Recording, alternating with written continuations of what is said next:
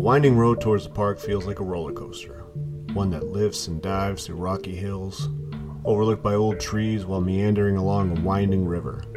In some spots, it barely feels wide enough for 2 cars, but I'm sure that's because it was originally built for simple horse-drawn carriages. The name suggests you're on the way to a niche microbrewery, one that's artwork is full of forked tongues, fiery breath, and cloven feet. But it's actually a serene state park in eastern Connecticut, boasting a 60-foot waterfall and miles of trail on the river and the cliff top. The falls are very close to the parking area, and depending on the time of year and how much water is flowing will determine whether or not you can see the namesake marks.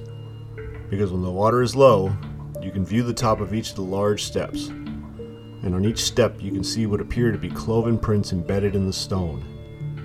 Here the Puritans believed that Satan, while walking along 8 Mile River, got his tail wet and became enraged, and so stomped his way up Chapman Falls, leaving his prints in the stone, thus becoming known as Devil's Hopyard.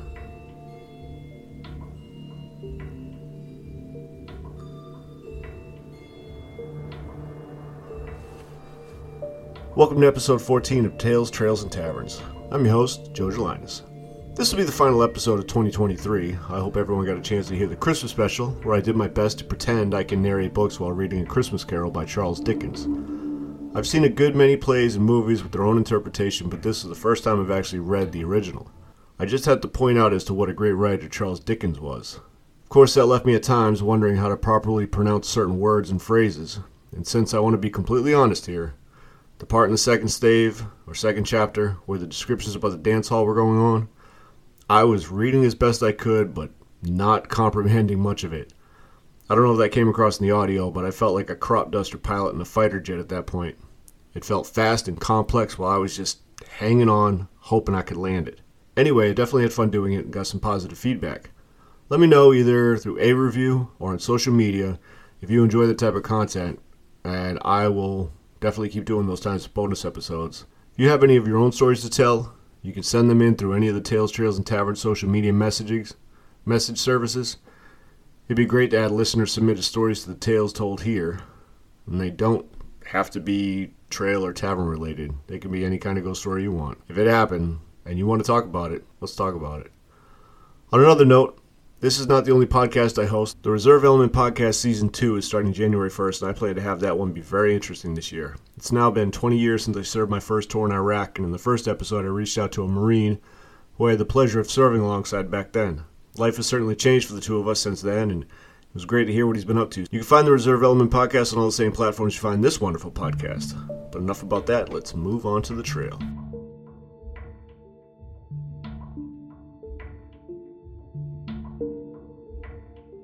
We all know the devil went down to Georgia, lost his golden fiddle in an attempt to win a soul from young Johnny, but I've noticed that he seems to have made a lot of stops around New England, and East Haddam, Connecticut may have been just another stop for old Beelzebub himself.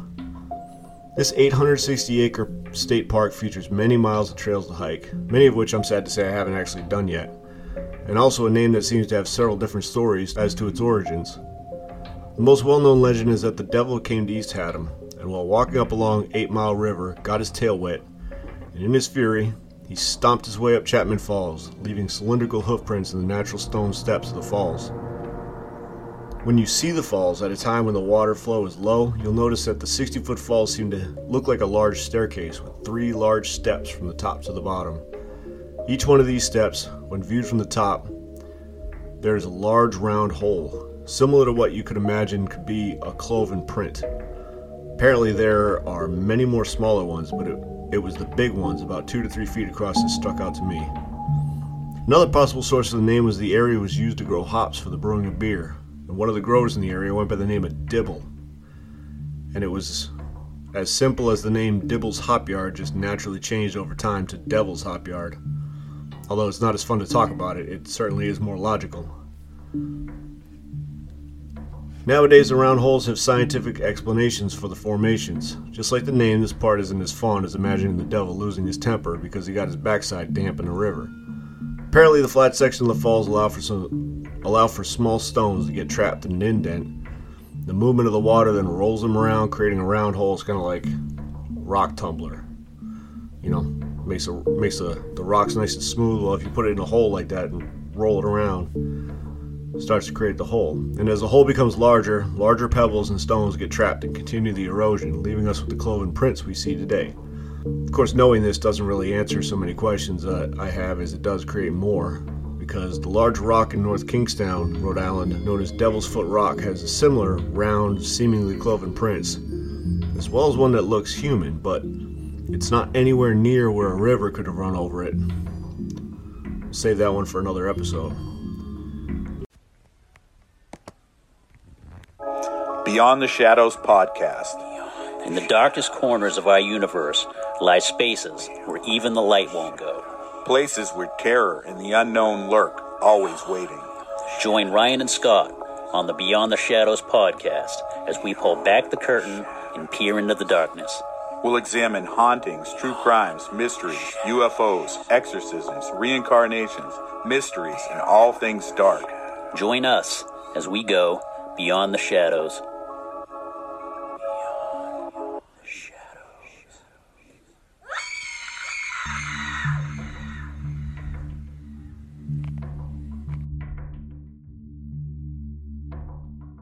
As for the trails from the parking lot near Chapman Falls, the one I've done several times is the Orange Trail. This is the one that starts across the covered bridge. Yes, there's also a covered bridge here.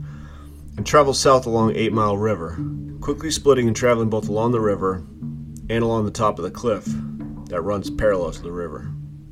The views from the top of the cliff are magnificent, especially at the end of the trail where there's a southern-facing overlook. If you stay along the river portion of the Orange Trail, you'll eventually find a sign for the Devil's Oven. You're going to have to really want to see this thing if you decide to follow the left-bearing trail, because it gets steep quickly. There isn't much as to why it's called the Devil's Oven when you look online, but when you see it, you got a pretty good guess, and you kind of know. It feels like it's about 100 feet straight up to the oven, and it's basically just a small cave in the rock. It's basically just a small cave in the rock wall that's deep enough to fit an adult lying down. It makes sense to me. If the devil was going to have an oven, it should be able to fit a person in it. There's also camping, fishing, birding, and picnicking at the park if you're not into hiking and seeking out legends. Swimming is not allowed in the park per se, but honestly, in those warm summer months, if you don't find people swimming, I'd be surprised.